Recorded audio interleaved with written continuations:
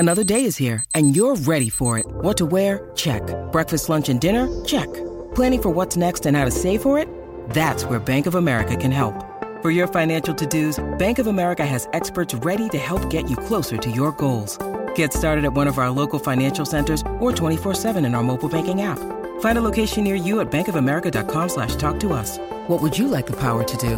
Mobile banking requires downloading the app and is only available for select devices. Message and data rates may apply. Bank of America N.A., member FDIC. Thank you for joining us on the Word of the Day podcast, where today's word is palsy-walsy. Let's get started and expand our vocabulary. Palsy-walsy is an informal term used to describe a friendly or seemingly friendly relationship between individuals, characterized by an intimate or hearty connection. It is often used to describe a close friendship or a warm and familiar interaction between people. The term is primarily used in informal contexts and is commonly employed in colloquial speech. The etymology of palsy-walsy is not entirely clear. It is believed to have originated in the United States in the early 20th century. The word palsy is derived from the Old French word paralysie, which means paralysis.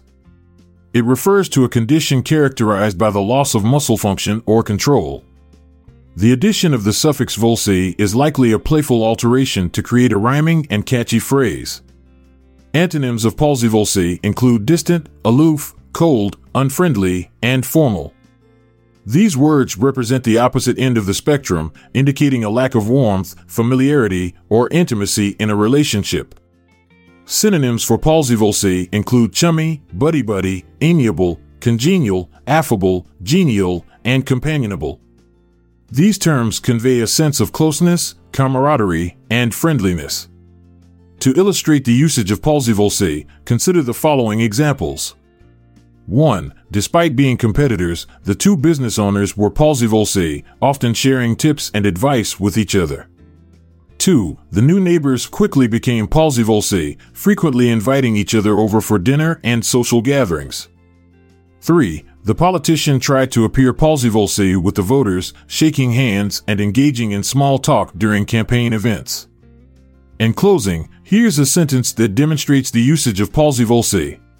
The two old friends, who had known each other since kindergarten, were palsy-walsy to the point where they could finish each other's sentences and always had each other's backs, no matter what. Thank you for being a part of the Word of the Day podcast community. If you found this episode helpful, please share it with others. The show notes have word credits and references. This is Montgomery Jones, saying goodbye for now, but I'll be back tomorrow with another word to learn. This podcast is produced by Classic Studios.